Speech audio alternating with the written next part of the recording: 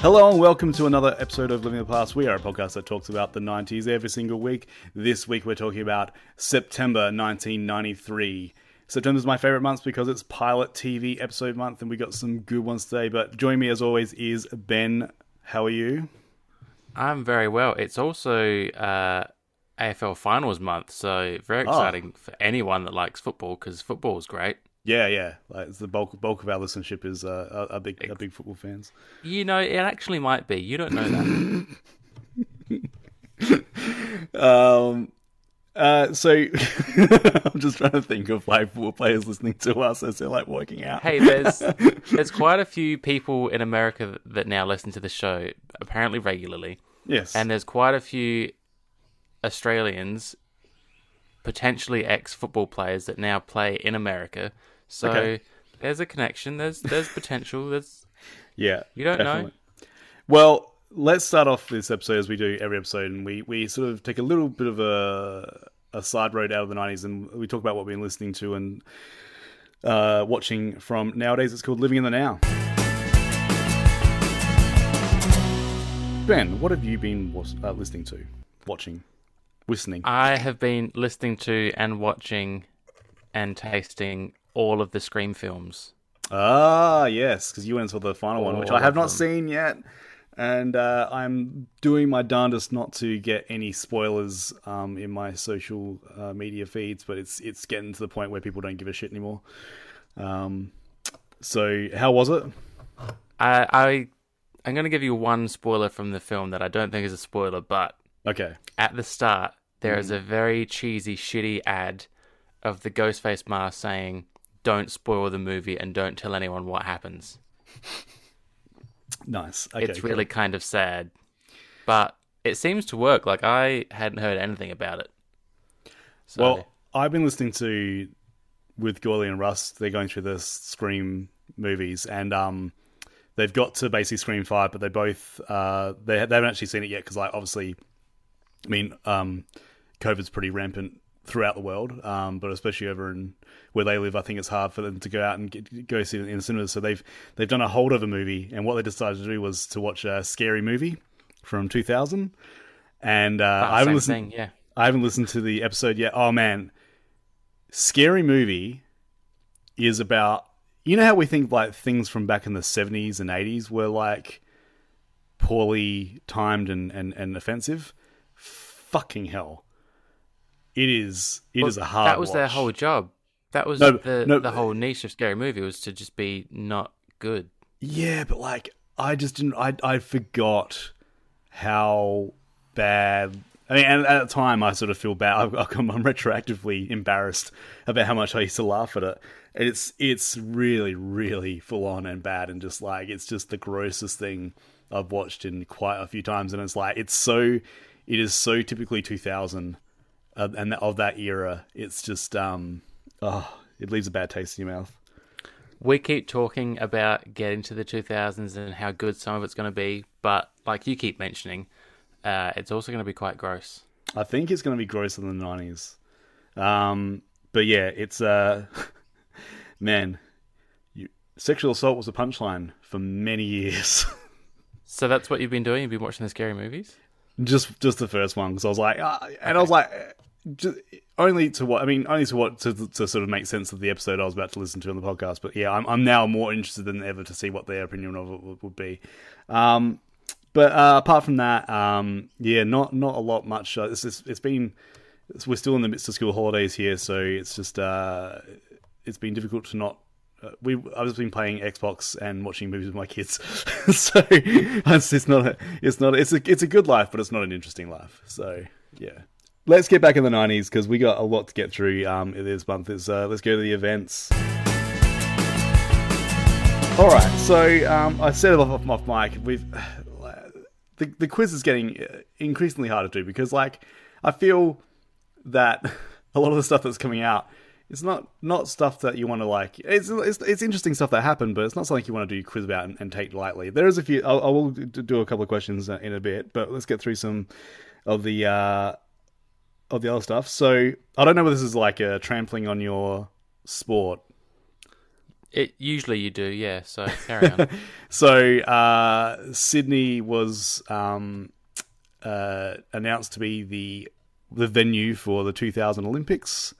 I remember this being that's sports news. Yep. I remember it being very. I wanted to sort of okay. We'll touch more on it sports, but I just remember people staying up until I think it was like announced at like 2 a.m. in the morning or something like that. And I remember my sister stayed up all night, or she wake up especially for it to hear the announcement. It was like televised on Channel 7, I think. It would have been 3:57 a.m. Adelaide time. Oh my God, you did your research. All right, I'm not going to stamp over your story. We'll get to it in a sec. No, that's basically all I had. In the fact that it was a huge party. Like Sydney and the country would just. It was like the war was won. Over it. It was ridiculous. Yeah, it's insane. I don't think that's happened since. No, that was the last bit of elation we had as a country. Was back in 1993 in September. We've all just been miserable since. Even worldwide, though, I don't think Athens was thrilled when they got it. I don't think it's a big thing. I don't think it's actually the big get that you can get anymore. Like I think it's more of a hassle for people now because there's so much regulations and rules and and I think, I mean, the amount of like sort of dark shit that goes on behind the things. I remember like when Rio de Janeiro had it, they kind of moved. Displaced like a lot of people to sort of move them out of the main city centre so they wouldn't see like the rampant homelessness and stuff like that. And like I think 2000 was probably like the last real big prestige Olympics, and I think it's sort of gone steadily downhill since then. But you know, all you Olympic nerds come at me if you don't think that's right. I'll take you. Okay. All Australian TV channels retired PGR and AO ratings. So PGR was parental guidance recommended and AO was adults only. And they brought in those glorious G, PG, M, MA and AV as the ratings for TV shows and movies on Australian TV. And those little letter legends next to episodes, so you know what was in it. Yes. And yeah, we was that disgusting. I remember when I saw AV and I was just like, oh, what's that? And that's like, I think it's more for like extreme violence. And that was like essentially like as close to R as you can get. I don't think they pulled it out very often. But yeah, definitely MA and those, and they're all color coded as well. Do you remember when they brought in like the new? We were still working at Blockbuster when they brought in like the R-rated section. We actually had to put it all in one section. Do you remember that? Yeah, everything got separated and had its own little spots, so it was easier to find for children. So fucking weird. Yeah, I remember those. I remember those days of like having to cover up with stickers like anything on the front covers and stuff. Which just it's like, oh, it's a nipple. Put a sticker on. And the debate we would have, so generally, stereotypically, anything naughty goes on the top shelf. Yes. But the other manager at the Blockbuster at the time was like, no, we have to put it at the bottom shelf so I can't see it and it's out of eye view. But now you put it down on the floor for children to find. So we had the MTV Music Video Awards. Ugh, should be Film Awards, whatever. That wouldn't make any sense, would it? All right. I'm going to give you the nominees, and I want you to. Okay. I mean, I'm pretty sure you know a bunch of them, but like, I'm going to give you the nominees for some of them. So, Video of the Year, we had Aerosmith, Living on the Edge, On Vogue, Free Your Mind, Peter Gabriel, Digging the Dirt, R.E.M., Man on the Moon, and Pearl Jam, Jeremy. Who won Video of the Year? Pearl Jam's Jeremy. Yes, it did. Yes, it did. Best male video was it Sting, If I Ever Lose My Faith in You, George Michael, No. Killer, Papa Was a Rolling Stone, Peter Gabriel, Steam, or Lenny Kravitz, Are You Gonna Go My Way? I want to say... No, it's not Steam. I'm thinking of Sledgehammer. Same song. It's not. Is it Kravitz? Yes, it was. He likes that. Ooh. That's 2. So just going through some of the other ones, we got Katie Lang, Constant Craving for Best Female Video. Banger. We've got Best Metal Hard Rock Video was Jeremy again. I don't know whether they're metal hard rock, but I don't know. Best Rap Video was People Every Day by Arrested Development. Yeah. We've also got Best Alternative Video, which, this is weird. So Pearl Jam gets voted in the Best Metal Hard Rock, and they're up against Aerosmith, Helmet, and Nine Inch Nails. Nirvana wins Best Alternative Video for In Bloom, and they're up against Four Non Blondes, Belly, Porno for Pyros, and Stone Temple Pilots. I would have thought Pearl Jam would have... Is that the divide? As people just thought they were a bit more sort of rock commercial than alternative? I feel like they maybe just plucked them out of a hat like they do with their sports conferences and divisions. Yeah. Like, Best video makes from no sense. And Alice in Chains won for best video from a film for Wood, which I'm not sure what that means. I'm sure. I mean, I know that their film clip is. No, their film clip's not. It's got stuff about singles in it, but it's not. Yeah, that's a weird category. I don't like that. So their song was used in a film and it had a music video, so it gets an award. Yeah, but like I'm pretty sure like a lot of, maybe not, because Screaming Trees did. I Nearly Lost You. I'm pretty sure there's a singles reference in that, like a very fleeting one, but I might be wrong. Yeah, and Peter Gabriel won a bunch for Steam, not Sledgehammer. And Madonna won a couple. The viewer's choice was Aerosmith's Living on the Edge. I'm pretty sure that was for the inclusion of young Eddie Furlong. But that went out against En Vogue, Peter Gabriel, Pearl Jam, and R.E.M. I always like viewers' choice ones. It always shows, well, not always, but like most of the time shows how wrong every other category was because they choose something that wasn't voted for in any other categories. Like your finger's not on the pulse of the viewer. Speaking of, did you see the Hottest 100 results yesterday? My sister sent me a message saying the Wiggles just won for the Hottest 100, and it was a cover. So like, what did they cover? Helps, but Elephant, I think, by Tame Impala. Okay, good song, but yeah, I got the feeling that it's like everything's just like a little bit ironic these days, more so than in a couple of years' time when Ironic came out. It's just like I gotta say. The biggest bee in my bonnet, though, and I will never let this go. You remember that somewhat campaign to get Taylor Swift in it? Yes. And Triple J banned her because they thought that people were, having trolling campaigns, and it was... Yeah. And, like, KFC somehow got in on it, so they're like, no, she's not allowed in the Hottest 100. But then also Justin Bieber was in the top 10, I'm pretty sure. He was number 2. What the fuck? Yeah. Not to say that like you can't listen to Triple J and like Justin Bieber, like that's fine, but like arguably, and I don't think I'm going to offend anyone here, Taylor Swift is a better artist than Justin Bieber, and for her to be banned, it's just like you can't keep changing the goalposts to maintain what integrity you think you have left. When it wasn't shit like it this. wasn't cool to like Taylor Swift in 2012 or whenever it was. Yeah, but then recently with her sort of remastering and lots of stuff, and like she's had a bit of a rebirth with stuff that she's released. Now it's cool, and it's like either stick to your guns or don't put arbitrary shit in like that again. I also mentioned that. Look, as much as the Wiggles winning is weird, let's not forget. I think it's 99. Pretty Fly for a White Guy won, but I believe it was taken. Wasn't it taken away? I hope so. I think there was some sort of controversy there. I think it won, but then like a couple of days later, everyone's just like going, "What the fuck?" But yeah, it's I don't know.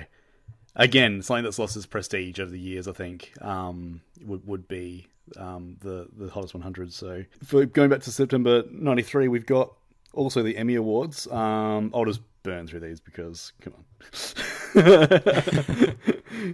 No one really cares. I mean, I do. Outstanding Comedy Series was Seinfeld. Outstanding Drama Series was Picket Fences. They've been wanting. I think they've won it like three years in a row, and I can't find a copy of that series anywhere. So, we also got outstanding miniseries as Prime Suspect. Lead performances was Ted Danson as Sam Malone in Cheers. He was always going to win it because it was Cheers' last year. Roseanne won lead actress. Drama series, Tom Skerritt from Picket Fences, and also Kathy Baker from Picket Fences. This show, amazing, apparently. And outstanding supporting actor was Michael Richards as Kramer in Seinfeld, and Laurie Metcalf as in Roseanne, and also the killer in Scream 2. Spoiler. You say the word spoiler before the spoiler, generally. Yeah, Kramer. Remember that time where Kramer was beloved? No, not really. I do. I remember when he was tolerated. Oh man, yeah, it was. Yeah.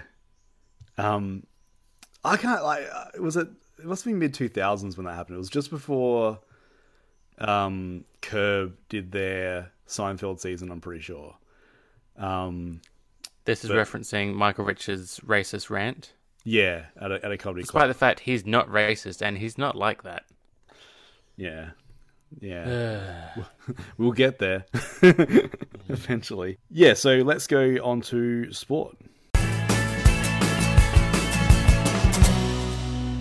All right, you are going to love this. Is it about Sydney? You remember? Sorry, told me about that. Hang on, let me just delete that from my agenda. No, go on. My cue cards. You may recall recently the US Open started. Yep. Do you know Wikipedia's always got it in brackets as well? Golf or tennis? You know what? They put that in after our podcast. I think they did. Yeah. You changed that. So that wrapped up. It started late August. I think like the second or last day of the month. So we didn't find out who won it in August. Oh, that's right. I've been on Tenderhook since then. Tell me. You have, because your girl Staffy took out the women's. Oh, yeah. I mean, and yes. Harry Pete took the men's. If that was not his nickname, then someone wasn't paying attention. Yeah. Also, the FIBA Africa Championships. Yeah? I was scrolling around trying to find... This is basketball. Yes. There must have been players in this that went on to do well, but I can't find any. So maybe they didn't. But I assume I'm sure they did well. I just feel they did well, like, in life, but they didn't make it into the NBA. Maybe they went to Europe or something. I don't know. Europe anyway, Angola beat Egypt in the final. Son of a bitch. Did you like Egypt? I had money riding on Egypt, but that's fine. Okay. Would you feel better if I've got an almanac from 1993. Is it from September 27th, the day before the final? And I still bet the wrong team. I'm a bad time traveler. You must have seen that Angola scored 69 and thought, I'm not betting on that. But this brings me to even more fun for you, which I'm now going to rename this moment Fake Names Have a Disgruntled Argument with their fists. Okay. I feel like I should give you actual fake names and then their real names and see if you can pick which it is. Okay. All right. This was... No, I'll just tell you the real names because they're already too good. Pernell Whitaker versus Julio Cesar Chavez. Ooh. What's this in? This is boxing. Boxing, yes. I think I've heard of Julio Cesar. I've heard of Chavez before. Well, I think Chavez is a pretty common name. No, but I've heard of that actual boxer before. I'm not Have you sure. heard of Pernell Whitaker? No, but that's an awesome name. His first name is Pernell. Pernell. He came to this fight after beating... This is the highlight. This is why I wrote it down. Yeah. Buddy McGritt. He was going to fight Chavez anyway, but because he beat Buddy McGritt, it became a welterweight championship fight. Did he beat him in the car park before he went into Chavez? It's like some guy comes like, "Hey, I'm And I'm boxing today. It's in a hotel toilet, I think. It's like, no, I'm late. I'm gonna go beat Chavez. No, you're not. You're gonna fight McGrit. Now, I just want to point out how ridiculous those names are because they have. I don't know how many people aware of this. I only found this out a few years ago. They have other fights before the main fight. Yeah, they got a support band. Yeah, I always thought it was like main event just meant like this is the main event. Ignore all the other events that are going on. But no, there was a bunch of other fights. They've got an Eskimo Joe to a Powderfinger. I was thinking of like a support band that I would have seen. Which one's the main event? I don't know. I guess it depends what year it is. Yes. We'll get to that. So these are real names. Oh, actually, are they all real names? Tim Austin defeated Hector Lara. Oh, nice. Good names. Man, I want to be. I feel like I'm name shaming. I need to stop. No, you're fine. Frank Tate defeated Everardo Armenta.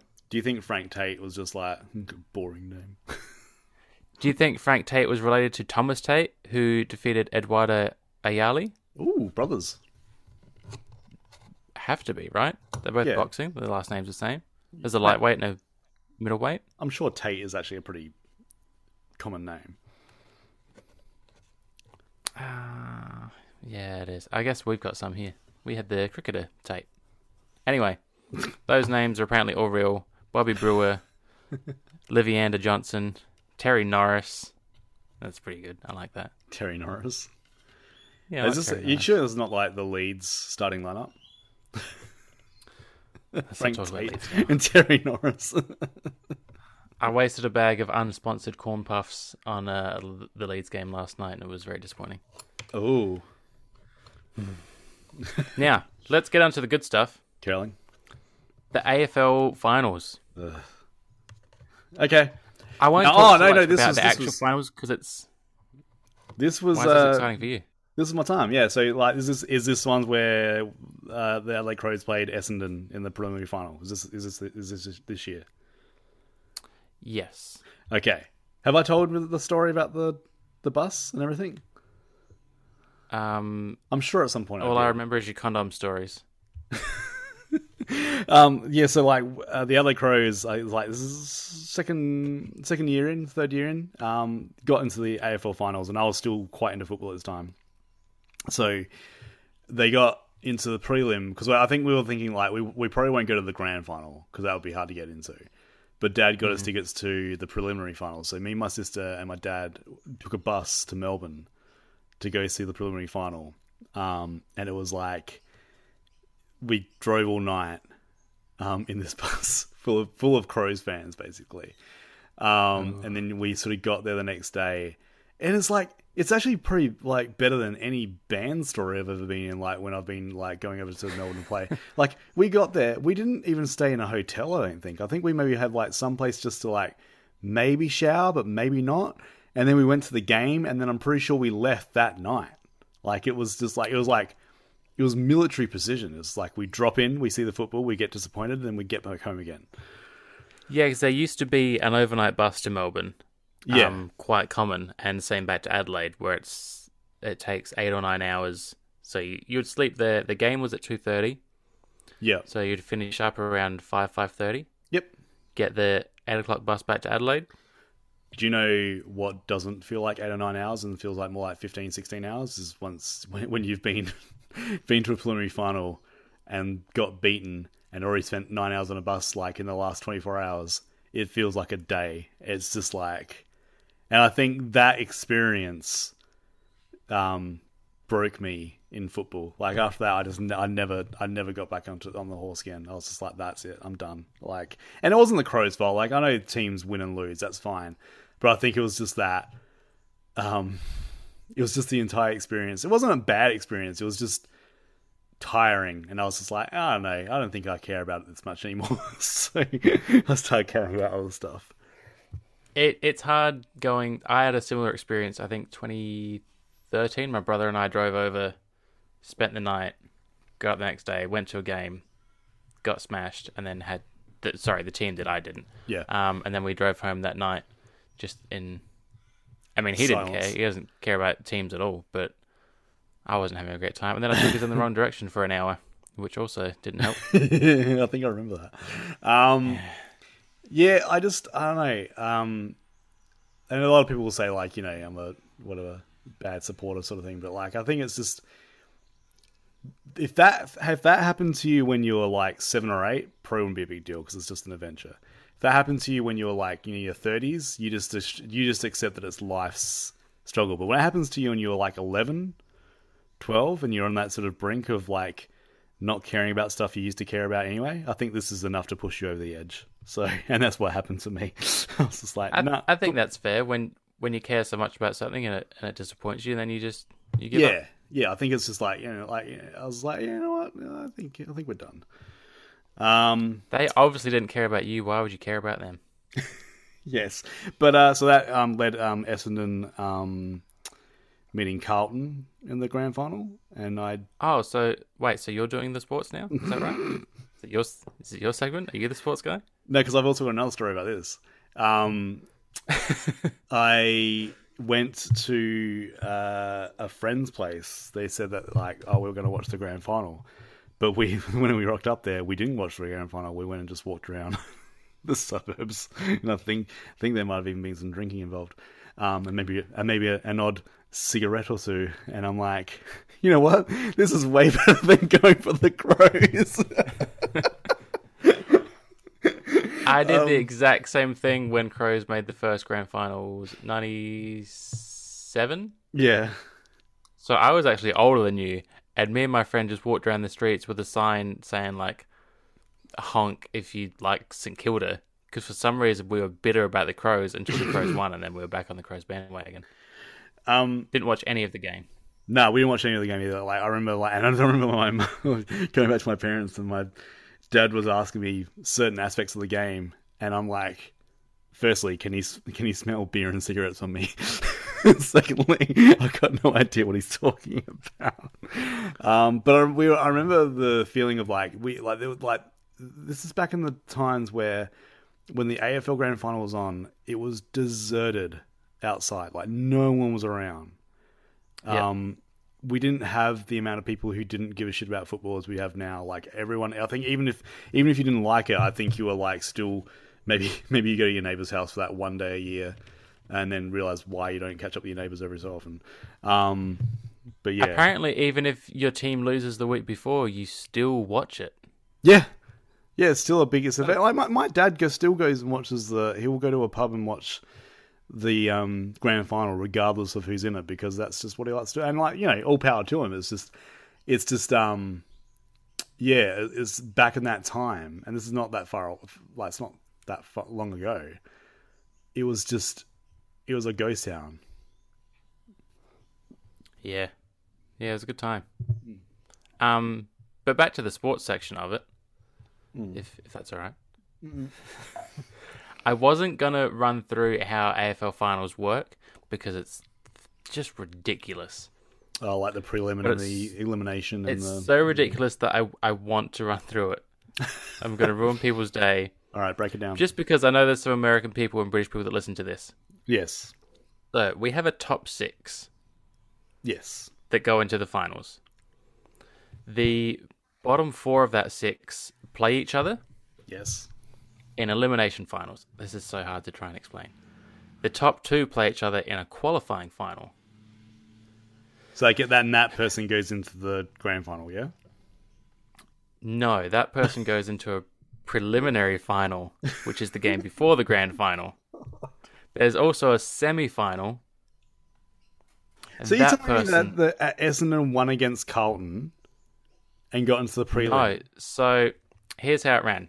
Elimination finals, West Coast beat North Melbourne, and Adelaide beat Hawthorn. Okay, remember that. The qualifying final that same weekend, Carlton beat Essendon. Yep. But Carlton finished lower on the ladder, so they had to go play a semi-final anyway. Oh my god. Yeah. So what was that game for? That game's for nothing, basically. Yeah, kinda, because they both continue on regardless of the result. Yeah. So then there's the semi-finals. The following week, Essendon beat West Coast, who knocked out North Melbourne. and Carlton beat Adelaide, who'd knocked out Hawthorn. Yeah.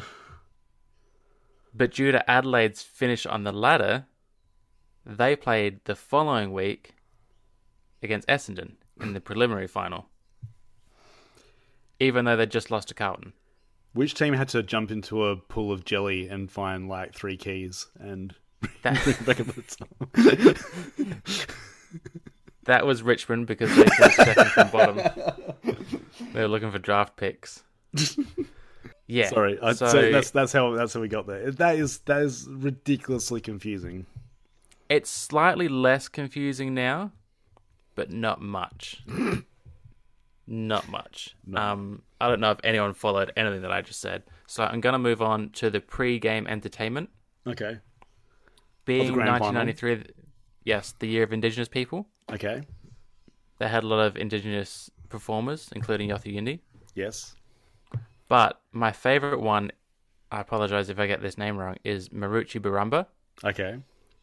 Why's that? She is an Aboriginal singer. She was in an opera about Black Deaths in custody back in, I think, 89. Yeah. Which, I don't want to say it's cool, but the fact we're still talking about this and there was an opera about it like 30 years ago and we're still here.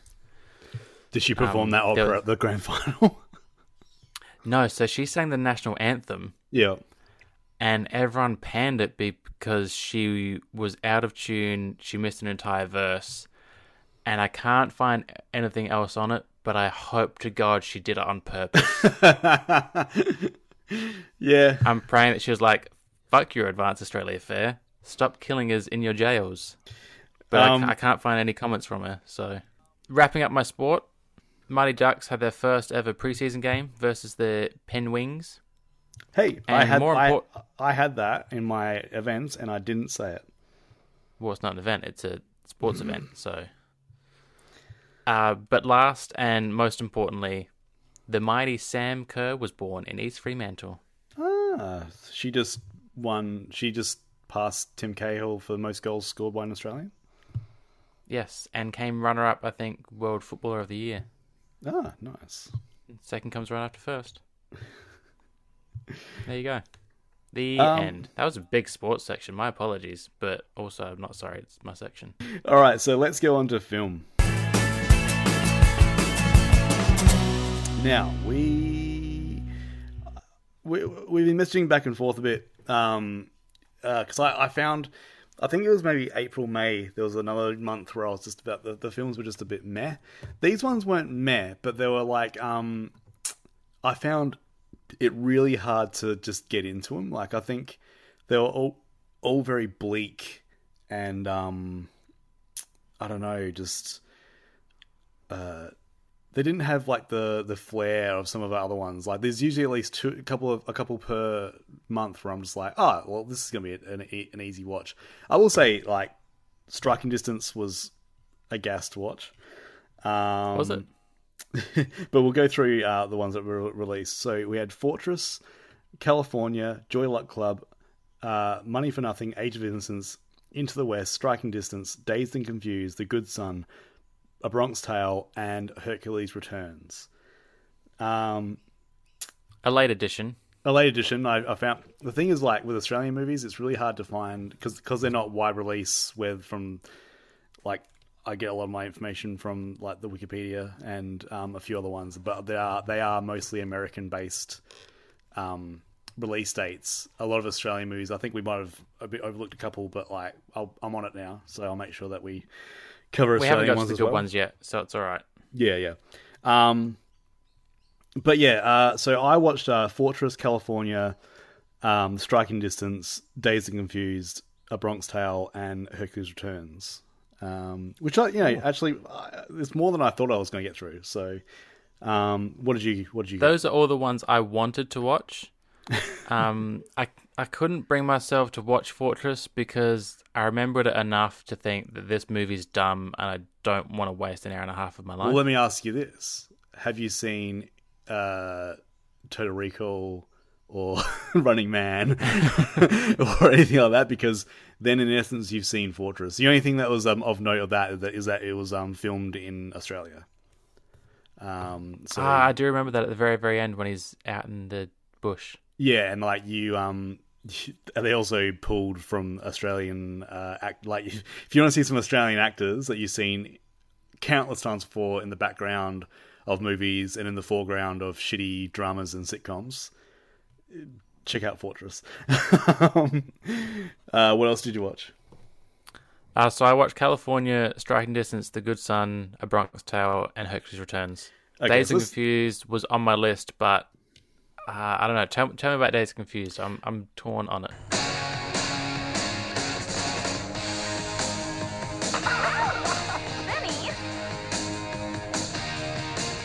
You're getting air from there, man. It's no good. It was the last day of school. Miss Crawford, I was thinking that maybe you and I can get together over the summer. I mean, it'll be legal. I mean, come in. It was the first day of summer vacation. You guys know anything about a party here tonight? No, sir. It was a time they will never forget. There's a new Fiesta in the making as we speak. I thought he was cute. Oh, that's You thought he was cute? Do you realize when he graduated, we were like 3 years old? If only they could remember it. Okay. So you're not going to go to law school? What do you want to do then? I want to dance. You going to be quarterback next year? I don't know. I might not even play. You're in need of a serious attitude adjustment, young man. Super dominant male in a 50s greaser uniform. That's what I love about these high school girls, man. I get older, they stay the same age. 50. Dazed and Confused I do like, but it's I think it's, if you've never seen it before, it's basically the last day of high school, and it follows like a group of seniors and also a bunch of freshmen as well, and it's just like a sort of day in the life thing. It was one of Richard Linklater's first films. You've got good performances from a very young cast. Like you've even got a baby Ben Affleck in there playing. I don't know, you know how like a lot of his early roles, he was like a bully, and I'm starting to think more and more that was truer to his nature than like the performances he gives later in his career. Yeah. He plays one of the guys who was just hell bent on paddling the younger freshman with wooden paddles. You've got Matthew McConaughey in there being super creepy. But everyone's sort of like, we'll give him a pass, but it's like he's an old guy just trying to have sex with high school kids. So, yep. You've got Jason London. But his catchphrases, you know. All right. That's where it all began. You got Jason London. Not Jeremy. And we've got Joey Lauren Adams from Chasing Amy fame, and I always had a bit of a crush on her. Mila Jovovich is in there.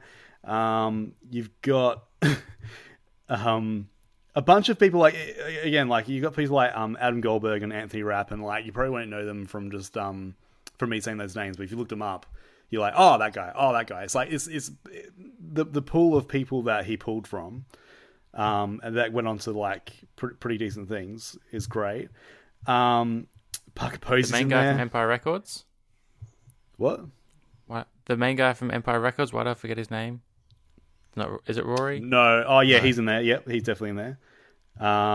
Rory Cochrane. Yeah, Rory Cochrane. Yeah.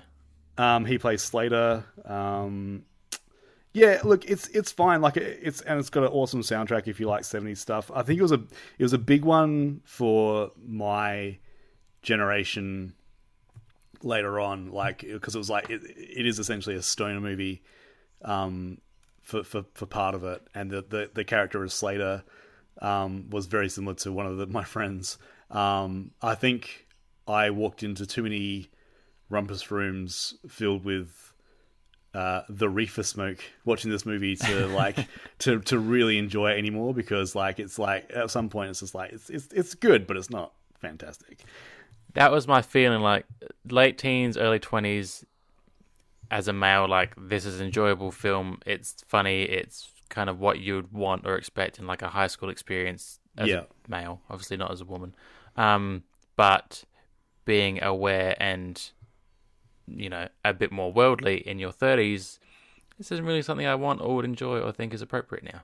No, it's not heaps inappropriate. It's just, I think I found myself going, like, wanting to know more about different characters now, which is funny when, like, I think we touched on this before, like, the characters you identify with in your teens and 20s are not the characters you're probably going to identify with in your 30s and stuff like that. And this movie is definitely, you're like, oh, I want to know more about that guy, and like, you don't get it. And you're like, oh, okay, because like that guy's not the bankable story. Like the bankable story is like the more like Matthew McConaughey and stuff. So it's like I did feel that way a bit. But moving on to let's talk about Striking Distance. Dead body in the water. We fished it out. Victim's name is Cheryl Putnam. Body was dumped upriver late last night. Whoever killed her hung on to her for a while before he mailed her. How do you know? I used to be a homicide detective. Detective Thomas Hardy. Tom Hardy? You're famous, man. Infamous. Was once the most decorated officer on the Pittsburgh police force. You're a talented guy. You can be anything you want to be. I like my life just the way it is, Bob. Until he broke rank. Loyalty above all else, except honor. And told the truth. It was a Pittsburgh cop that killed these girls. This damn these guys. Now. I got you this job after they took your shield. River Rescue 9221. This is Base. Hardy, please come in. 9221, guys. He's got a new assignment. And Shark. A new partner. Hi, it's nice to meet you. I never had a woman partner before. Neither have I. And a river full of dead bodies. We're in pursuit of a murder suspect who may be armed and dangerous. This is not your case, you understand me? I'm gonna call a murder here! They should have never put him in the water if they didn't want him to make waves. I guess. So, I feel like you want Striking Distance too bad. I think this just hit right when I watched it recently. Like, this is one of the ones that I've this along with Die Hard, and I'm gonna say maybe Last Boy Scout are the three Bruce Willis films that were just constantly on network television during the 90s. So I've seen this movie so many times, and I was surprised to realize that I forgot who the killer was. And it's pretty obvious. And I'm like, I've seen this so many times, and it's like, oh no, I forgot that Sarah Jessica Parker was in this. Like I forgot, John Mahoney is in this from Frasier. Like he unfortunately dies. It's the redheaded guy that is in like TV shows. Oh, he's from Field of Dreams. Yeah. Yeah, and that. Yeah, Timothy Busfield. Yeah, it's just your general, like, I mean, look, this was deep into Bruce Willis's cop fallen from grace period. Like every movie he did, and I mean, he might still be in that sort of period. But yeah, like it's you find out that he snitched on a couple of cops, and in a good way. Like, I mean, the cops were being illegal, but he's not well liked on the force. And then another person commits suicide. We think so, and they sort of blame him for that too. He's got I don't know whether he wanted to write the limp in, because like he hurts his foot, he hurts his leg, and he sort of limps for the rest of the movie. But I don't know whether like he just had a limp and he's like, I don't want to run. Can you write this into the movie? His whole character looks as though he had just checked out of doing this film or these types of films, and it works very well because that's what his character is. Yeah, and yeah, it feels like it's a bit kind of added in of like, you're just going to be gruff, and Grumpy's like, yep, I got it.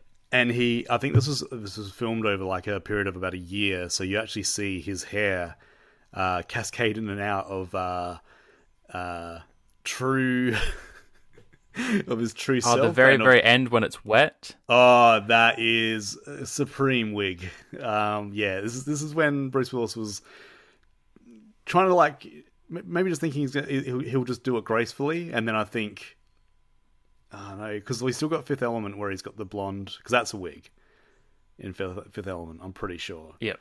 I don't know when he fully embraces the baldness, but it's still a few years to go. Sarah Jessica Parker had to have sex with him. That's I think she should have got Danger Pay.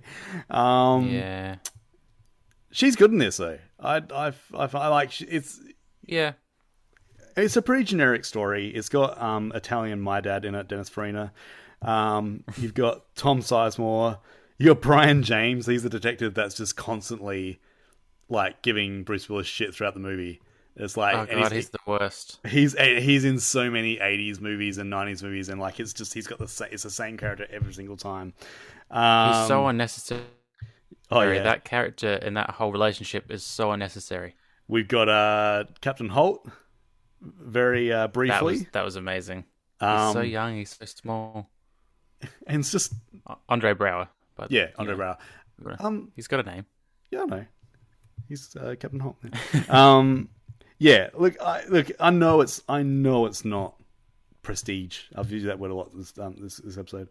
I know it's not amazing, but at the time I watched it, I think it was a weekday morning. I just had my coffee, and I'm like, this is cozy and nice and fine. So, pretty decent, and a decent runtime too. I think it's like maybe 90 minutes. So yeah, it was an hour 45 at the most. I think. Yeah, maybe an hour 40. Could have shaved off 10 minutes. Definitely. My whole issue going to this film, we talked about this many times over many years. We both had it on DVD. And every now and then you do a cull of your DVDs because you've got 600 and you only watch 5 of them. And that one would always be in the pile of, especially for me, it would be on the pile of, I don't think I've ever watched this. Maybe. And I don't know if I ever will. Mine was probably like, I probably just watched this on Channel 9 like about 2 weeks ago, so I'm not going to now that you've seen it, you're not going to see it again? No, I did have some good takeaways. Yeah. I enjoyed when John Mulaney calls for an ambulance after a car fully explodes. He says, "Officers down, send an ambulance. Don't send fire brigade or any other police. Send an ambulance to this car that has entirely exploded into pieces." I just like watching him without a limp. He's, Yeah. and he has one... Go on. What about the song that got in my head for the next week? Is that, oh, there, little Red Riding. I didn't even notice it. That's the song that he puts on when he's phoning up people when he's killing his victims. Right. And he's got his little that little remote control police car. That little bit at the start, I was like, is this Naked Gun?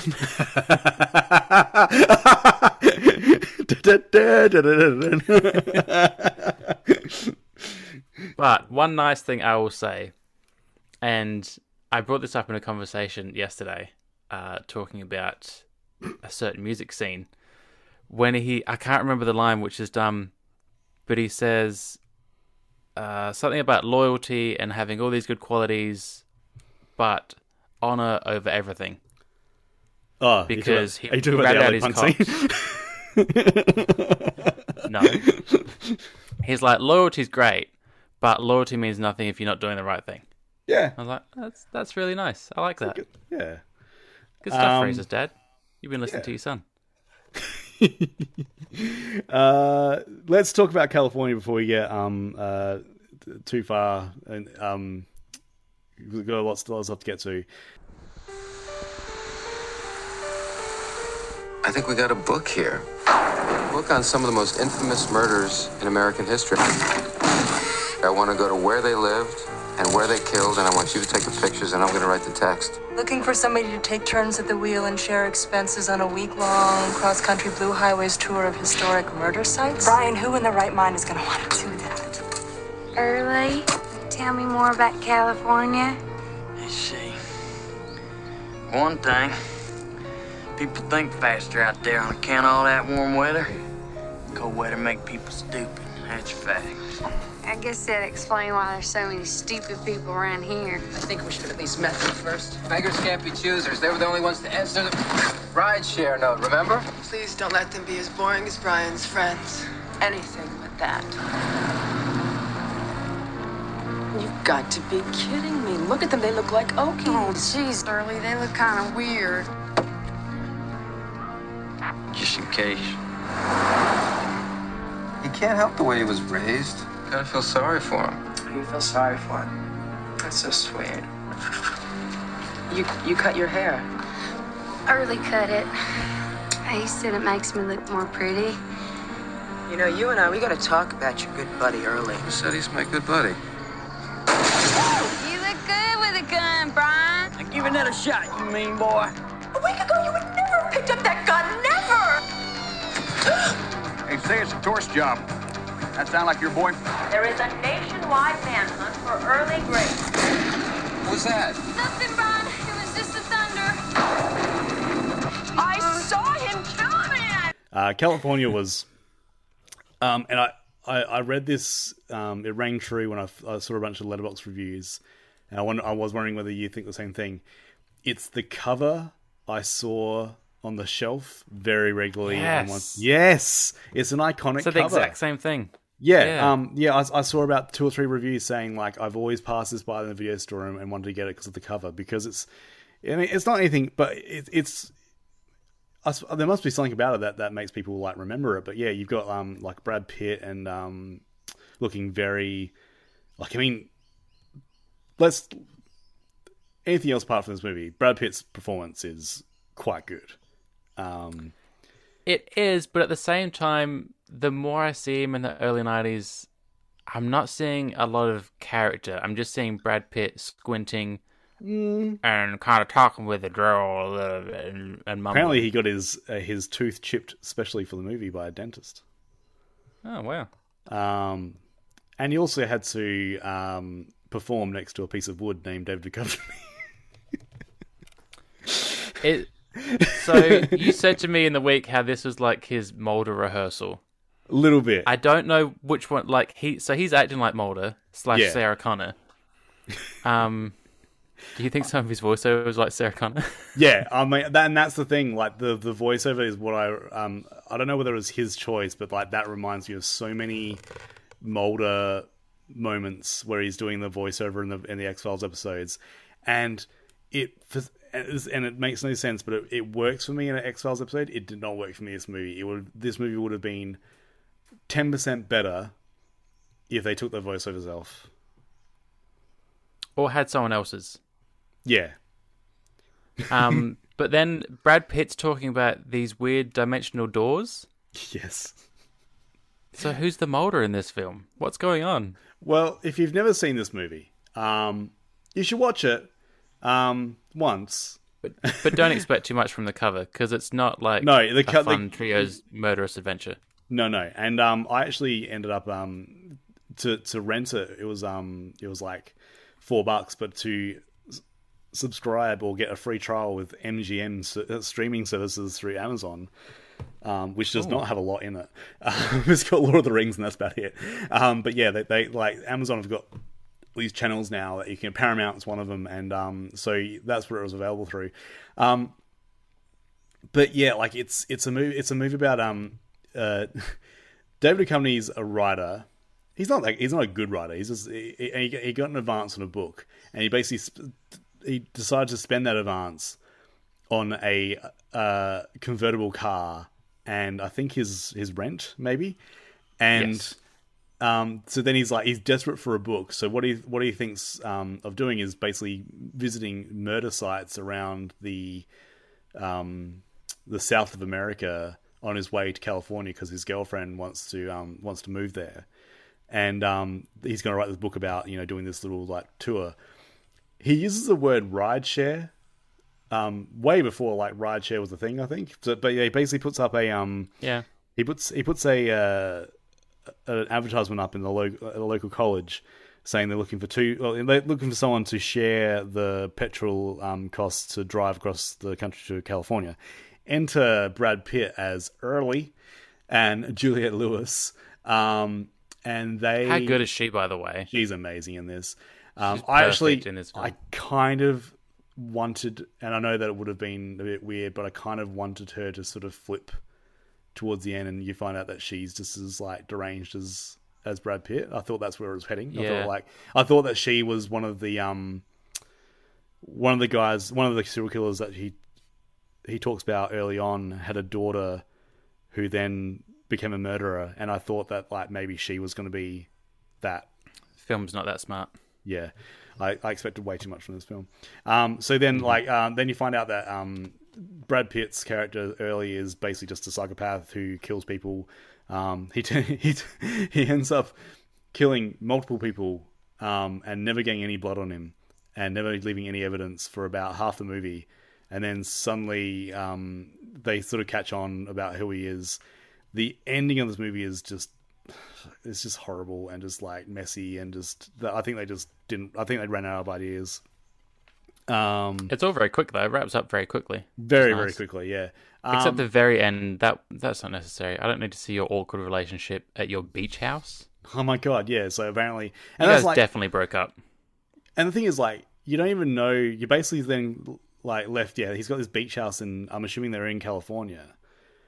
But you don't know whether he actually sold. He's still researching the book because he's still listening to like the recordings. Like, and how messed up is it that your partner, who was sexually assaulted and physically assaulted by this guy that you chose to go on your cross country trip with, that when she comes in from a swim, she hears you listening to a recording of him. Like, you've just gone through this huge big trauma. It's like, oh, let's remember it again. Remember this guy? Oh no, because remember her hair is past her shoulders, so it's been a substantial amount of time. Everything's fine now. Oh my god, the trauma's behind them. Yeah, I wanted more from this movie and it didn't give it to me. Let's go. I want to hear about The Good Son quickly, and then we'll finish on Bronx Tale. Then we'll move on. You're a doctor. You know things. Some things. What if there was this boy? You did these terrible things because you liked doing them. Would you say he was evil?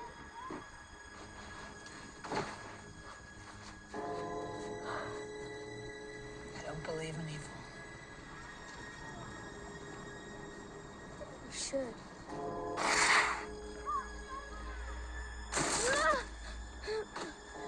I'll let you go. You think you could fly? The Good Son. What do you think this is, a game? It's bold, taking America's favorite son and turning him into a subtle psychopath. Is he subtle in this?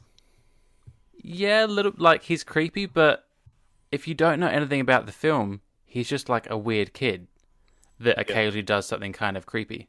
The dad's subtle mullet is a highlight. What's the story?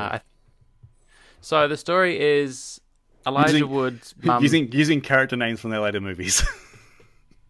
Using Frodo's mum is really sick. He's like 4 years old. He might be 9 years. I don't know. He's tiny. And he goes up to his mum and she's like, I'm dying. And he says, I won't let you die. And then it cuts to them at her funeral. Oh, okay. Yeah. Plot twist. Somehow Frodo didn't manage to stop his mum from dying. Yeah.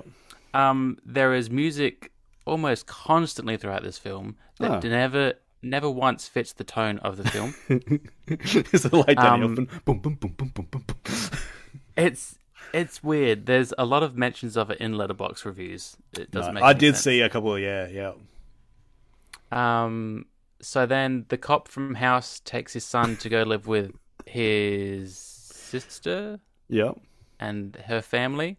Because he has to go do some work thing for exactly 2 weeks. Okay. So Frodo and Kevin McAllister become pretty good friends. Yeah. And then Kevin McAllister starts acting a bit weird. They find out that his baby brother drowned mysteriously in a bathtub. And then Kevin McAllister's sister, his actual sister, real life sister, ooh, he somehow manages to almost have her drown. They're skating on this rink, and he like throws her off into the thin ice bit, and then she's like trying to reach for his hand as she's drowning, and he's holding it like just above, like he's just laying there, like keeps moving his hand out of reach. It's almost kind of funny. It's kind of like the equivalent of like when your brother says get in the car, and then every time you get to the door, like he drives a little bit further down the road. Yeah, basically. Laura, don't ever do that. I'll kill you. So Elijah Wood, Frodo, creepy bug-eyed boy, starts to notice these weird things. Yeah. And Kevin McAllister being creepy in his treehouse, like he almost lets him fall to die. He's making these weird comments. So he goes to Kevin McAllister's mum, classic 90s mum. Yeah. It's like, your son's killing people and shit. And she slaps him in the face. Nice. It is something. But eventually, this plants a seed with the mum. She starts to see it. She puts it all together. She finds her dead son's duck toy in with his living son's belongings. He runs away. A fight ensues on a cliffside. The mum comes to save them, and she's holding them both over a cliff. Oh, you'll have to watch it to find out who falls to their death.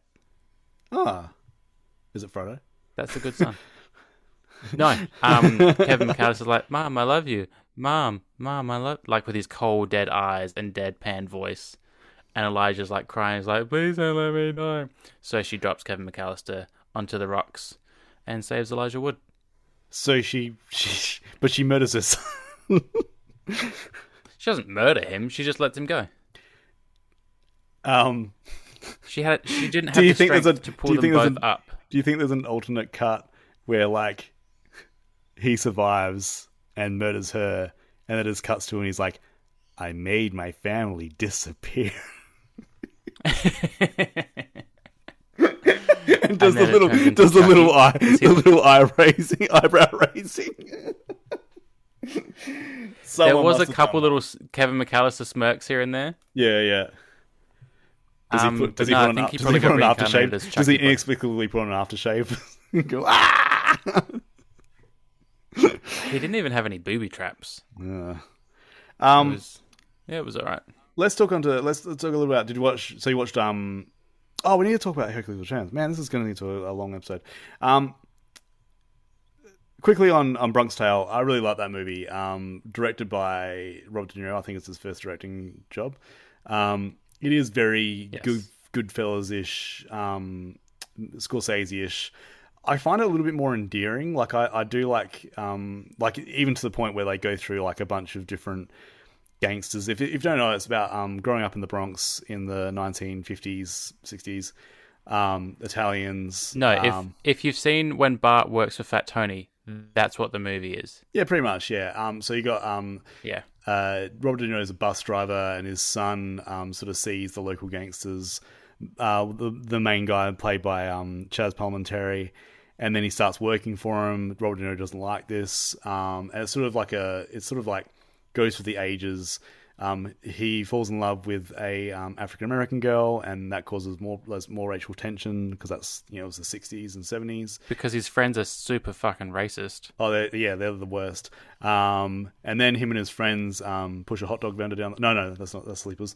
So and it's like I think it's one of those things where I love the first half, even the first three quarters. I think it sort of falls flat in the middle a bit. It gets a bit sort of samey. Like, it ends pretty well. I like there's like a surprise cameo from Joe Pesci right at the end of the movie, which I always loved. And there's some really good acting between Robert De Niro and Chaz Palminteri in this movie. What did you think?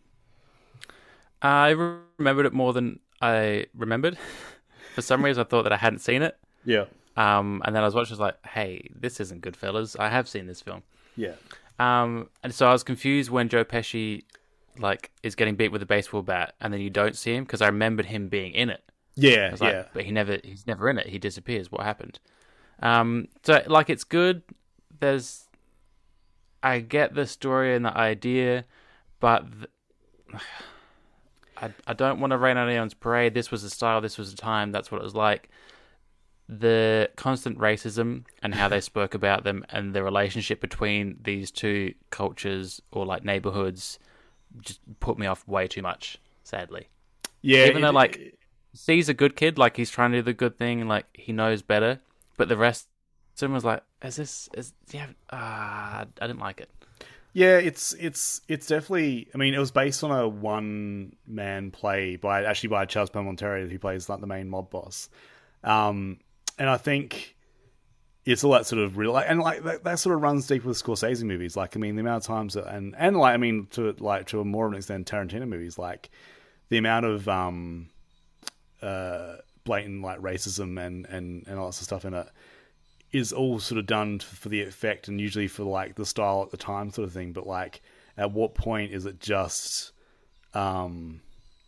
is it all necessary, or is it just like, yeah, I don't know. Having not lived in those times, I don't know how widespread it was, but it's like, it's hard to watch sometimes, the amount that's in these movies. Yeah. It's like Juliette Lewis's nipple in California. That we didn't need that. You didn't need to show that. That was, but I mean, if it meant that I could hear Brad Pitt saying, "Put your titty away." Is that Brad Pitt or Tommy Lee Jones? Put your titty away. Don't want to sit in a doghouse, outhouse. Let's finish off strong with Hercules Returns. If you've never seen this movie, oh my god, Australian movie. Basically, concerns like a struggling movie theater who gets a copy of I can't remember the entire title of the movie, but it's essentially Hercules Returns, but it's got no sound. So the projectionist and two other workers there perform the sounds over the top of the movie, and it was quite revolutionary at the time. Like, no one had ever sort of done this. At times it's a lot. Like, it's a long movie. Like, it's a bit longer than what it needs to be, because it is the one joke. Like, it doesn't really sort of cut away from that. It's literally three people talking over the top, which, I mean, that sounds like an amazing premise to have two people talk over the top of the movie. But there's also the story of the film, and having never seen the actual original film, I feel like the way they're dubbing it is pretty close to the actual story.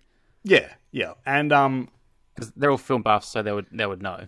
Yeah, and I mean, if you want to, watch it for the term "fuck knuckle," which I've like. It's one of the funniest things I've ever heard someone utter. What about you? I snickered here and there. I used to be obsessed with this film. Thought it was the greatest Australian film of all time, which it's probably still up there because, you know, what else have we got? But it didn't hit the same as it had previously. The homophobia really stood out. Yes, it did. Which was him hoovering dust sheets at the start really, really bothered me. There's dust sheets all over the floor and you're hoovering them. Why are you doing that? Also, where did you get all this money from? You just quit your job. He said he's going to pay his, like, the projectionist and the PR person shit wages. There's like 10 workers in there. I do. There's too many holes. I do like the fact that they. I mean, it is pretty like lowball sort of stuff. Like, they do just name people Labia, Muriel, Fanny, and Delilah. But Testiculi. I mean, I quoted this film from like 93 up until probably last year. I'll probably continue to quote some of it. And let's not forget that before she annoyed everyone with the character Effie, Mary Custis was in this. Bruce Spence, who you would know from many movies, but I always know him as one of the poachers from Ace Ventura: When Nature Calls. Yes. And Nightmares.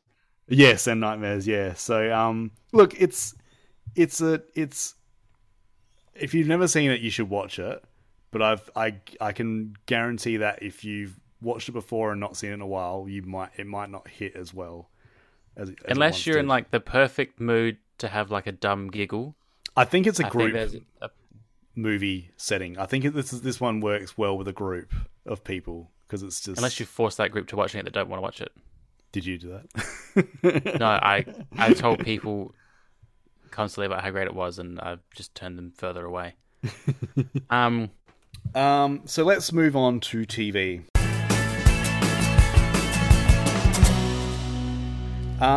So this one's going to be a bit longer because we, as I said at the start of the episode, it is the premieres. I won't go into too much detail of them, but Seinfeld actually debuted in Australia for the first time. So this is 3 years on from its actual premiere in America. But we'll go through a lot of it. So Animaniacs premiered for the first time. Rocko's Modern Life. These two shows I loved growing up. I was a big fan of.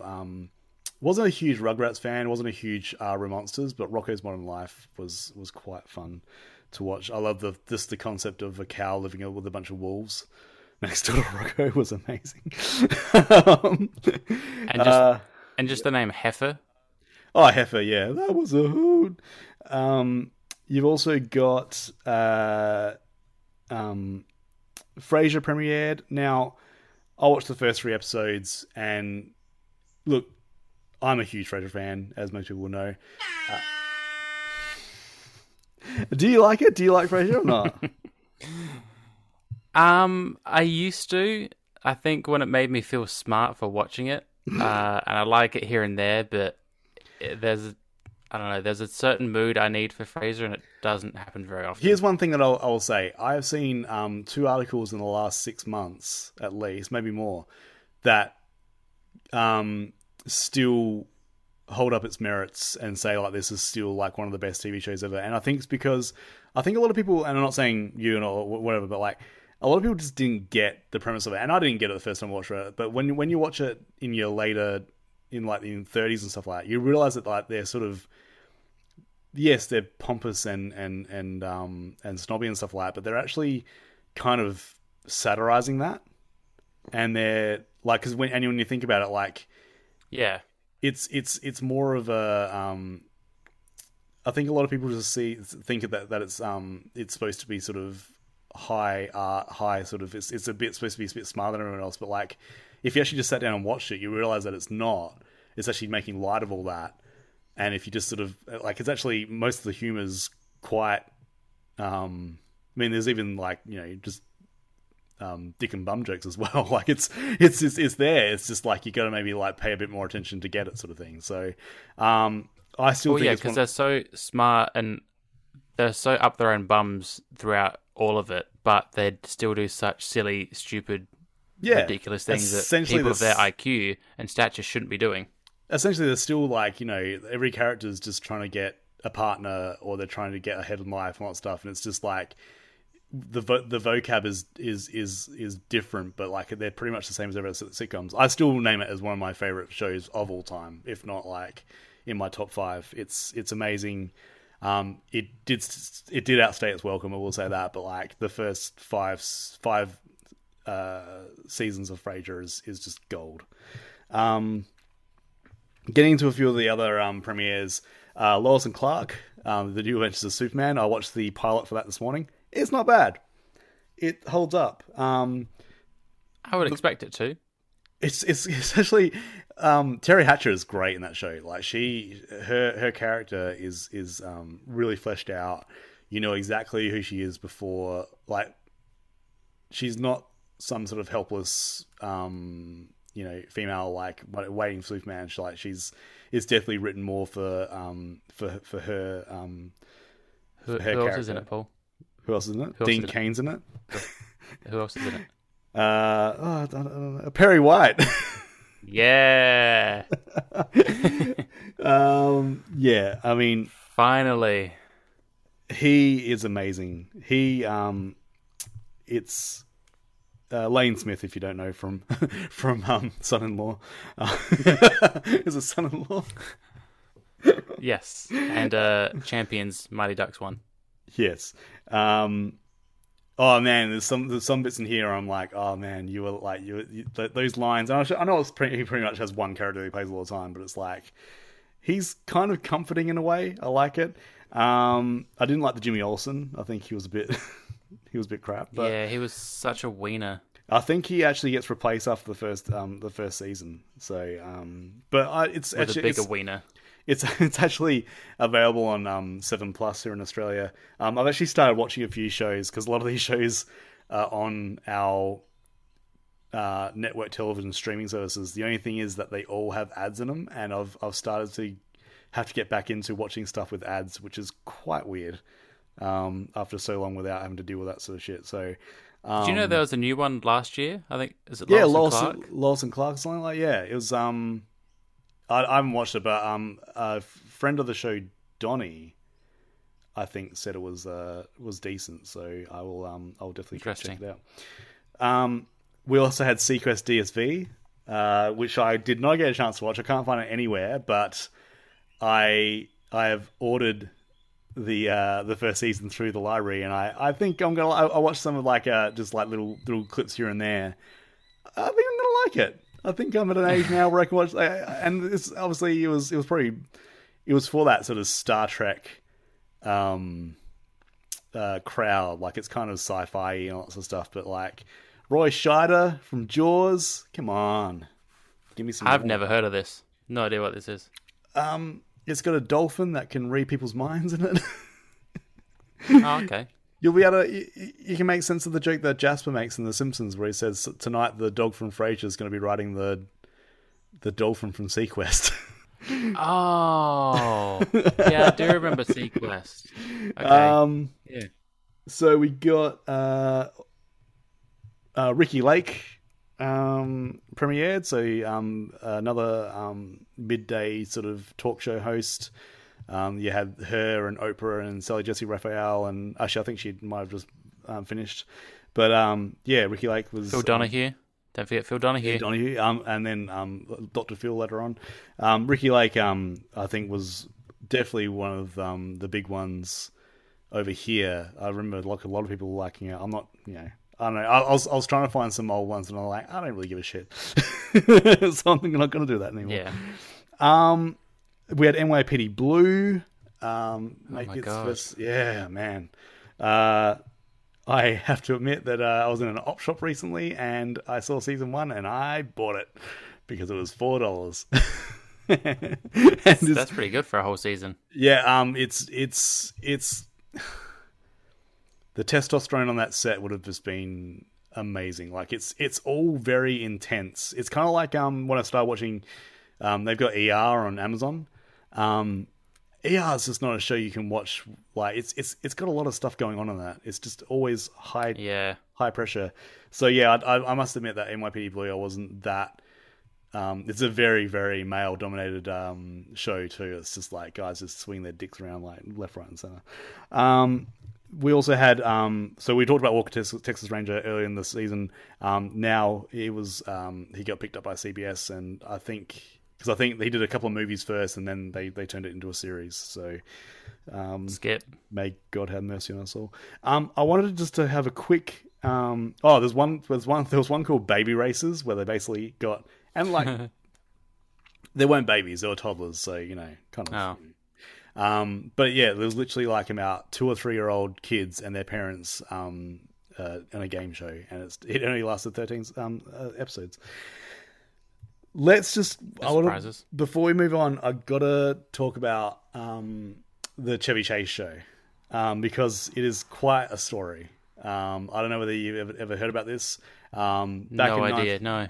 Back in 1993, Fox wanted to do a late night television show. They offered it to Dolly Parton first. She said no, but she suggested Chevy Chase. So they said, yeah, all right, that sounds doable. So they got in contact with him. They went all out on this. They built a huge new set. They put it in a theater. They renamed the theater the Chevy Chase Theater for this thing. They spent about $6 million all up on advertising and set design and all that stuff. It was going to be like, they were like, this is it. This is our foray into the late night thing. Johnny Carson had just finished. David Letterman had started a few months before this, and was actually a few weeks before this, sorry, and actually was getting some pretty decent reviews. Jay Leno was taking over from Carson, and Late Night with Conan O'Brien started this month as well. But Fox hadn't been in the late night talk show for quite a few years, so it premiered. Now the premiere is quite a thing. You can tell from you can actually watch the first episode on YouTube. His monologue is so bad. Like he looks uncomfortable and looks like he's flubbing his lines. And I think he is. I don't think, with Chevy Chase sometimes you wonder whether it's all an act, but I think this is very much Chevy Chase just out of his element. So he did a couple of sketches on the show. His first guest was Goldie Hawn, and she comes on. When you actually see him doing the interview with her, apparently there's a fish tank behind him. Apparently, that fish tank was quite the source of trouble on the set. Apparently, the fish kept dying. I'm assuming because of the high temperatures from the lights and stuff like that. So, they had to constantly recycle. Fish are really hard to keep alive. Yeah, and think about it on a TV set. You've got these these spotlights going towards, and it's directly behind Chevy. So, apparently they're just constantly scooping dead fish out and putting live fish back in. Then his second guest was Whoopi Goldberg, and Whoopi Goldberg gave him a gift of her shoes that she apparently Whoopi Goldberg also had her own show for a very, very small amount of time, and she gifted him the shoes that she wore on the first night of her failed talk show, which is kind of weird when you think about it. It's and she said it's for good luck, and he's well, okay, whatever. What do you think Chevy did with this gift? Whoopi Goldberg's just gifted him a pair of high heel shoes. He's on national TV. What do you think Chevy does? He put them on. He sniffs them. Oh. Yeah. Oh. Yeah, I guess they're his shoes now. He's free to do as he pleases with them. Not on national TV. Is that how it works? So yeah, he this started I think mid-September. It lasted until October 13th. So basically got cancelled after about not even a month, basically. So there should be quite a few of these out there. Well, no, because it wasn't every night. It was only the only ones that they actually aired. I think it was a weekly show. It wasn't every single night. And it was just it's if you get a chance to watch some of these the ones that did air, it's quite a thing. Dan Aykroyd was on the next show. He also had the world's famous the world's best gum chewer, bubble gum blower and lots of stuff on. It's just a train wreck watching this thing go. But yeah, that is the ballad of the Chevy Chase show, the short-lived Chevy Chase show, in 1993. So I had no idea. How did Conan O'Brien not think that he was going to get cancelled when things like that were happening? Well, that's the thing. You've got this. I think he was a bit more safe because NBC had a late night show for quite some time. They also decided to put Chevy Chase on at 11 p.m. which also ran basically up against David Letterman and also the late edition of the news. And back at those days, the late edition of the news was still quite. That was all the people who've been doing shift work. That's where they got their news from. So if you went up against it, you were gonna fail because it was still a high rater over in the States. I don't think they even do late editions of the news anymore on our networks, but I remember there was always a 10:30 edition, and that they rated quite well too because it's all for people who didn't catch the 6 p.m. Wow. Yeah, quite a time. This is. I thought this was just going to be a list of horrible shows that happened, but no. I've learned one something show, today. one show that wasn't horrible, and one show that if anyone who is quite a fan of this particular show would be wondering, why haven't you talked about it yet? The X-Files did premiere in September 1993, and we will talk about it, but we're going to talk about it, and this is a bit of an announcement. We now have a completely new spin-off podcast of Living the Past entitled Do You Think I'm Spooky? And it will be us talk about the X-Files, the episodes that aired during the month we're talking about on the main podcast. The reason being is that we thought, I'm a huge big fan of the X-Files. You're a fairly big fan, but I think you're watching them just for the second time. And we just thought that it would take up way too much of the episode, of the main episode, talking about X-Files to give it its proper dues. So we're thinking, and it won't be, I mean, I say right now, it won't be like heaps long episodes. It probably will. We talk a lot. But like, we're going to try and like, keep you're almost a super fan, right? So yeah, and we're going to try and keep it a bit more condensed. But yeah, so it'll be launching this week, and then all you need to do is just make sure you find it wherever you're getting your podcast now, and as I said, it's called "Do You Think I'm Spooky?" A Living in the Past production, and that's where you get your X-Files. That's where you get your X-Files gossip from now on, and our reviews, and we got all sorts of good stuff gonna be in those episodes too. So please look it up. And don't be surprised though if it only goes for 1 minute and it's me saying how many times Scully said I'm a medical doctor, because there's no rules or regulations on what Do You Think I'm Spooky is going to be. Yeah. This is it's kind of like just putting that out there. Yeah, we're taking a stab, and we'll see how it goes. But yeah, so Do You Think I'm Spooky? Available as of this week. So before we I think we've got 2 more TV important segments. Okay, yep. One of which being I just mentioned, and I thought that you were going to mention it properly, but you didn't. Conan O'Brien began. It did, yes. And I bring it up because his second show, Radiohead, with a guest. I saw that. Yeah, if you actually have a look through like a lot of his, and you can look him up on IMDb and Wikipedia, like his first couple of series, like the musical guests and like the different other guests he had, some really good stuff there. Like he definitely was not doing the usual. Like he was getting more alternative stuff, and it was very cool to see. What was his first guest? I was just trying to find it.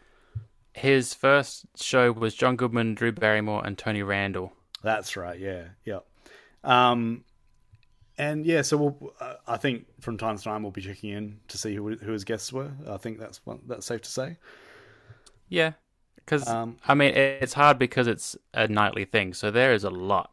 Yeah, and it started on the 13th of September, so I don't even have a full month. But I mean, Halle Berry, Juliana Hatfield was on, Adam Sandler, Morgan Freeman, Mary Tyler Moore. It's quite diverse, like you said. The Breeders. Yeah, I saw that Breeders one. That's the one where Bare Naked Ladies. Yeah, get out of here. That Breeders one is the one where I was talking about where he gets a hickey. Oh yeah. Anyway, there was some other garbage TV before we move on as well. Saturday Night Live, I will point out, 25th of September, Charles Barkley and Nirvana were on. Classic. That little cutaway they do with the with all three of them like doing that cheesy smile is amazing. Yeah. I'll chuck it up on the Instagram. If you look at the Saturday Night Live ahead too, it's there's some pretty decent guests and musical guests coming up. So looking forward to that. But before we get on to music, we're back for season 4 of Law and Order. I heard before that you got your little. It's been so long since I heard that. Not long enough. All right, let's get into this. Are you ready? Go. All right, so season 4 starts off. We got 2 new cast members. We got Essa Partha Murkison. She plays Lieutenant Anita Van Buren, and we've also got Jill Hennessy coming in as Assistant District Attorney Claire Kincaid. The first episode is all about a trashy tabloid reporter who brings on a known child molester onto his show for a live show. The father of the child that he molested then comes on and shoots him in the head, And we are then into the investigation of whether the tabloid journalist was setting it up to get more ratings for his show. It is pretty gross. The next one is about a drug addict, homeless man who was terrorizing a neighborhood. He gets beaten up and no one's saying anything. Apparently,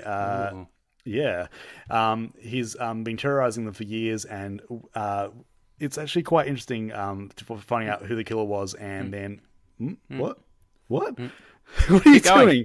Oh, okay. It's actually quite a decent end to the episode.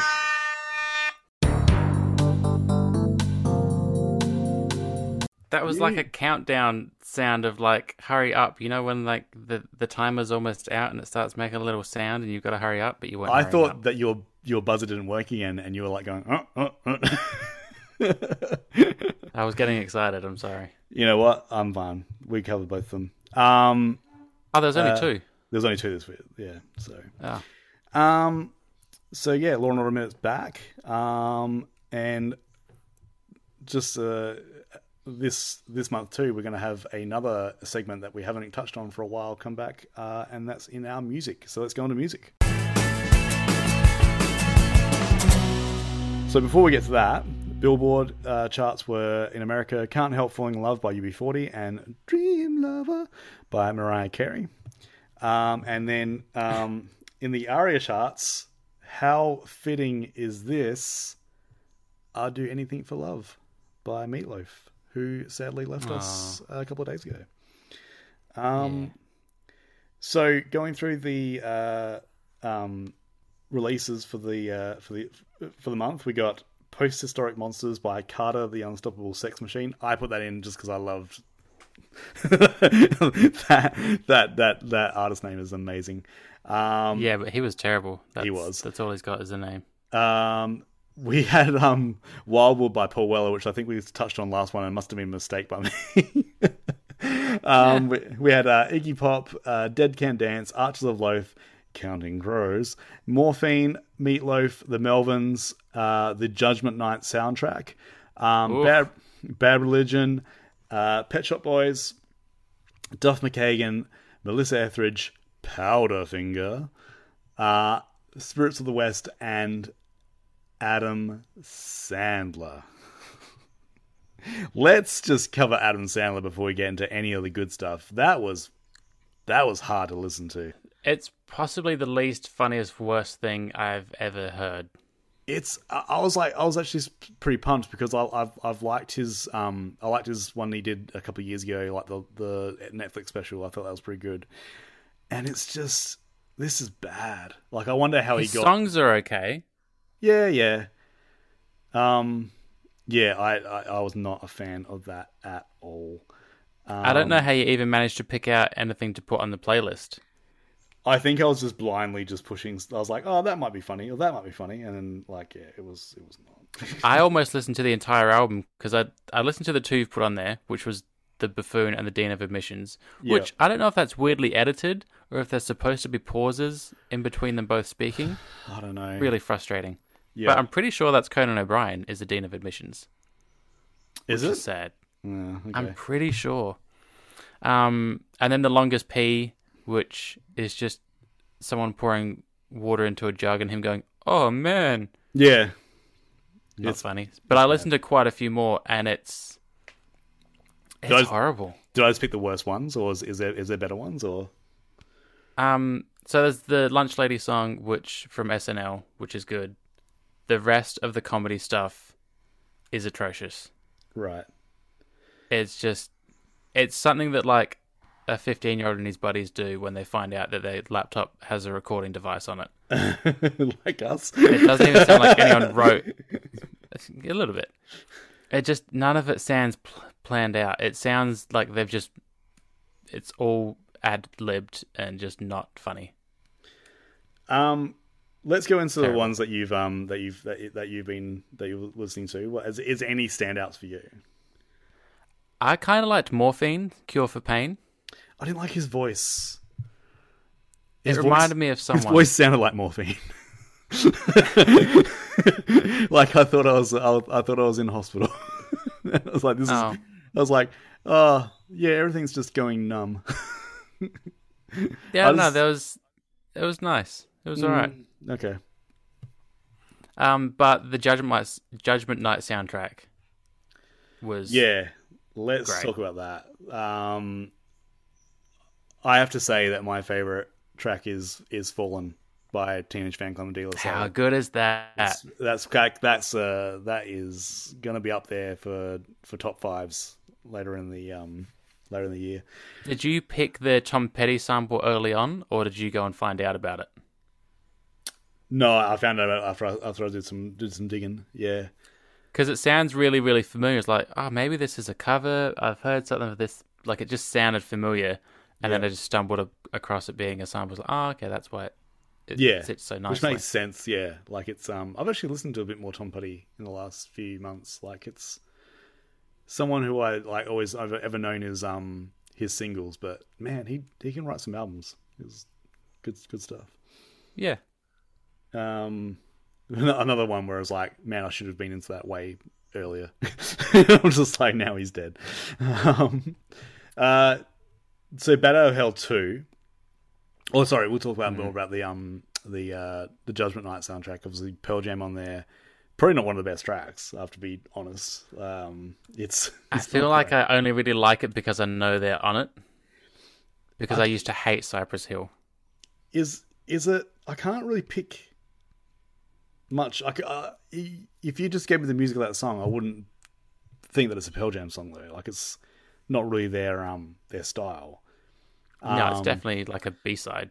Yeah, but if I'll just go through a few of the team. So basically, if you know about the Judgment Night soundtrack for the questionable movie that we're going to talk about next month. What they and this is like actually there's a really good article on The Ringer by Rob Harvilla, who hosts that 60 songs that define the 90s. It's all about these tie-in soundtracks that started in the 90s and as a concept, because before then it was like if you just happened to have popular songs on a soundtrack, then you release it and whatever. But like this is a time where specifically for this soundtrack they did like a matchup of like alternative and hard rock bands and hip hop, and then got them to sort of do like do a song together. So for this one, you got Helmet and House of Pain, Teenage Fanclub, De La Soul. You've got Pearl Jam and Cypress Hill, Faith No More and the Booyah Tribe, Mudhoney and Sir Mix-a-Lot. And we also had Dr. Dinosaur Jr. and Del the Funky Homo Sapiens. So like it was actually quite a lot of really sort of established bands in both genres doing these songs together, and it was quite a thing back in the day. I feel like it didn't really live on after this, though. That wasn't that common. I thought this would have started a huge new trend, but it... Well, I think when you think about stuff like The Crow in 94, where the soundtrack sort of featured so heavily into the movie itself, and even Singles to a point, like, Singles was like... That movie wouldn't have been what it was if it didn't have that soundtrack and the artists to go along with it. Like it's kind of that sort of whole sort of concept of the soundtrack is part of the movie. It's part of the selling point. It's part of the production of it, sort of thing. So, and you know what else? There was two kids or bands sitting at home in 1983 watching Judgment Night called Linkin Park and Limp Bizkit that just found their fucking sound.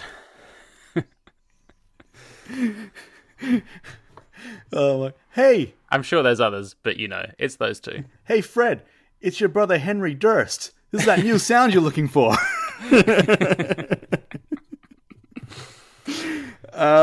You've also got let's look.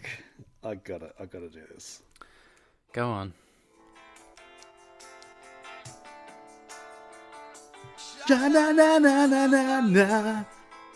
Where's my little air horn gone? Banger. It is. I had this playlist on at work a couple times, and everyone either ignored it or was like, "What is this? What are you listening to?" Until Mrs. Jones came on, and people knew the words. Mr. Jones, not Mrs. Jones. People knew the song. Until Jonesy came on. The cat from Aliens? Yes. You wouldn't know that reference because you're not an Aliens fan. Is that also the Dreamcatcher reference? Yeah, I think so. You're not Jonesy. Yeah. So let's talk about August and everything after, and let's talk about my relationship with Counting Crows, because I used to not like Counting Crows quite a lot, and I think it was more because a lot of other people didn't like Counting Crows, being in like heavier bands, lots of stuff. They were sort of regarded as crap, and I got into them only very recently. I'm talking about in the last 6 or 7 years. It was one of those ones where I just like, I listened to a couple of times when I was at home, being the stay-at-home sort of parent, and I just tucked on one of their albums that I had, and I was like, this is really good. And I just sort of got more and more into them, and then I bought their new album that came out within that time, and I'm like, you know what? And then I went and saw them with a bunch of other very white people, and it was one of the better shows I've ever seen, even though I had to sit down for it. It's just I don't know, like, I like their musicianship. I like his lyrics. A lot of people don't like him, and I can understand that he can be very polarizing. If you've never seen him live, he very rarely sings the same way he sings on the album, and people find that very infuriating. So, like, when you try to sing along with him at a show, he basically goes... It's like he's doing it on purpose to like to mess with people. But yeah, what did you think? Did you listen to the entire album? Not the entire album. I apologize. I listened to a little bit, and it was okay. But when you've got a song like Jonesy that's so good and so iconic, Omaha's all right. But Omaha's great. When you know that one song so well, everything else is overshadowed. Like, you're not getting close to that now. I'm sorry. Round Here is awesome. It starts off the album. Rain King's one of my favorite. It's just like, I think, and then the next album is sorry, not the next album, the album after that is my favorite one, but I think they evolve. I think they're just, I don't know. There's enough in every song for me to like most of them. Do they remind you a little bit of the Tragically Hip? Oh, definitely. I think I even said okay when Tragically Hip was around, like when we were talking about them a couple of seasons ago, that this reminds me of Counting Crows. Like, it's got that, and it's like, it's kind of hard to peg. It's not country, and it's not alternative, and it's not folk. They blend a lot of styles together. Like, they're very much their own genre. Like, I don't think, but they've blended all this stuff together, and it's still jangly, sort of. Kind of. It's not pub rock, but it's kind of the middle of the road. You're not getting any niche fans anywhere. You're just fun radio music. I think I can kind of compare them to Pearl Jam in that way of, like, Pearl Jam have a genre, but like, they put a lot of different styles into that genre, and they still make it their own, which is what Counting Crows do. Like, I think they've got a lot of different sort of styles going on, but it's a Counting Crow song once you sort of like get into it and hear Adam Duritz's voice and stuff. So it's like, I kind of respect him for that, and they have also always endeavored to bring a lot of new and upcoming acts with them up on like on tours and stuff like that. So I respect him for that. So yeah, I'm glad that I sort of got over my and a lot of people will disregard him just because they don't like Mr. Jones, or they didn't like they got a couple of high charting songs like Accidentally in Love and their cover of that Joni Mitchell song that people just don't like, and I understand that, but like, if you dig a bit deeper, they're a decent band. So but getting also did you try anything else out? I really liked Archers of Loaf. Archers of Loaf are definitely a Paul band. Web and Front. Yeah, I didn't mind. There was some of it kind of reminded me of Frank Black or Pixies-ish. Yeah. There. Web and Front's like the main song, like the main single from the album that a lot of people know. And I will say that, very similar to like a lot of other albums we talked about, it does not fit in with a lot of the rest of the album. Like, the rest of the album's like pretty noisy and grungy, whereas that one's a bit more like poppy. But yeah, really love that one. And apart from that, I don't like the Melvins. I'm sorry. I was going to say the exact same thing, except for Going Blind is all right, but it doesn't sound like a Melvin song. And obviously, we're not. I mean, you're probably thinking, why aren't we giving more love to Inudori? But we've done an entire episode on that. So obviously, listen to that, the track by track that we're doing that. But obviously, that was a huge release of this month. You also had the Pet Shop Boys, who I don't know. No, I'm good. Yeah, I'm good. I kind of like Spirit of the West. They were like nice and folky and jangly for me. Like it was quite good. But I think for me, Counting Crows is probably the one that I always. There's one I want to mention because I have never really been a fan, and I know as a David Bowie fan it probably doesn't fit, but I don't like Iggy Pop. Oh yeah. Although every now and then he has a bit of a banger, and I had no idea that he did the song "Hate." I didn't even know it was called "Hate." Yeah.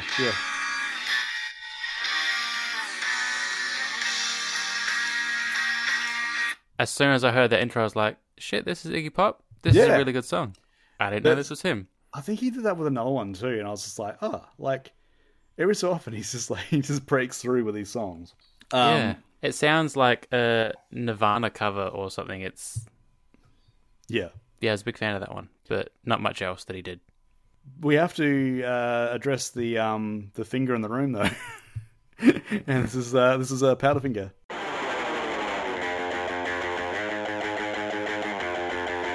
Powderfinger news. All right, so thanks, Bob. I want to go through. The news is they released an album, so that's September. Is it an album? Let's wrap it up. I don't know. I didn't listen to it. It's an EP. I did because I want to just go through like one song. Okay, so this is Reap What You Sow by Powderfinger.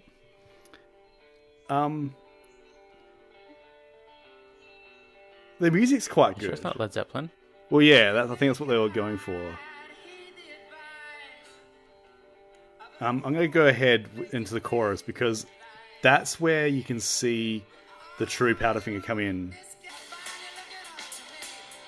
This is pub rock. This is exactly what pub rock is. This bit. Oh. That's... Oh.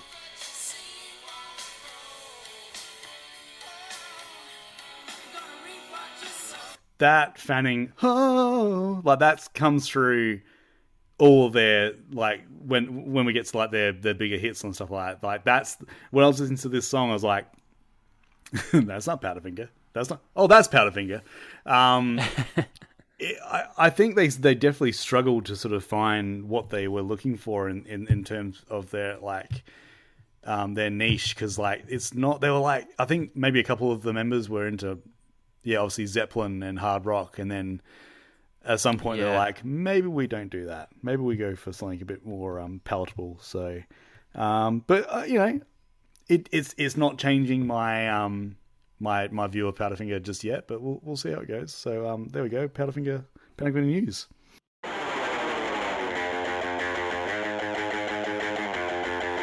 Powderfinger news. So let's go on to our favorites of favorite movie and favorite release, favorite album. What have you got? This is quite difficult. I think this may be one of the hardest ones. Because I don't hate all of them this time. But at the same time, everything is just kind of average. It's a very middle of the road month. But I think I got to stick with Hercules Returns for my film. Okay, I'm gonna go with Striking Distance.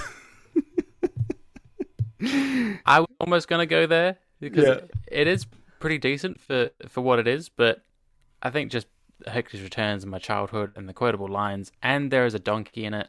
So, I think John Mahoney pushed it over the line for me. So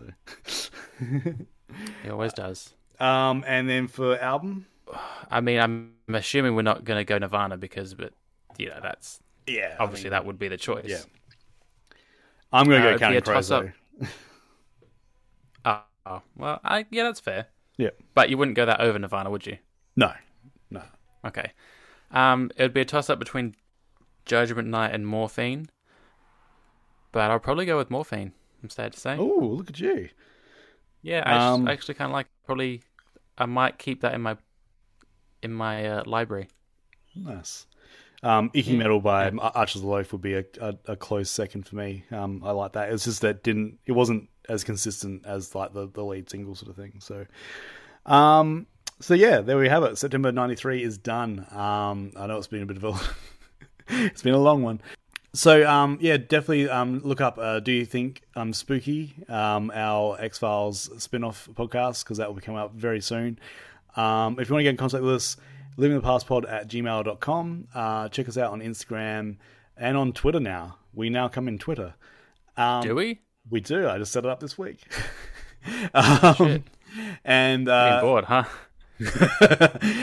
Then we've also check us out in the show notes. We've got our Spotify, we've got our Letterboxd lists from the movies we watched this season, and if you want to give us a 5-star review, get on to wherever you can do that. I think it's usually Apple Podcasts, and let us know what you think. It's been. I think I'm looking forward because I know, having done the research, October, November, December, we still got like a lot of 93 left to go through, and there's some big stuff coming up. And I've also started stepping into 94 too, and that's going to be huge. So stick with us. Thank you so much for. I mean, we're not doing it for the numbers, but like our numbers have been steadily going up, and we appreciate listeners. I thank you I thank you as well. Thank you. And until next time, we will see you later. Bye, everybody.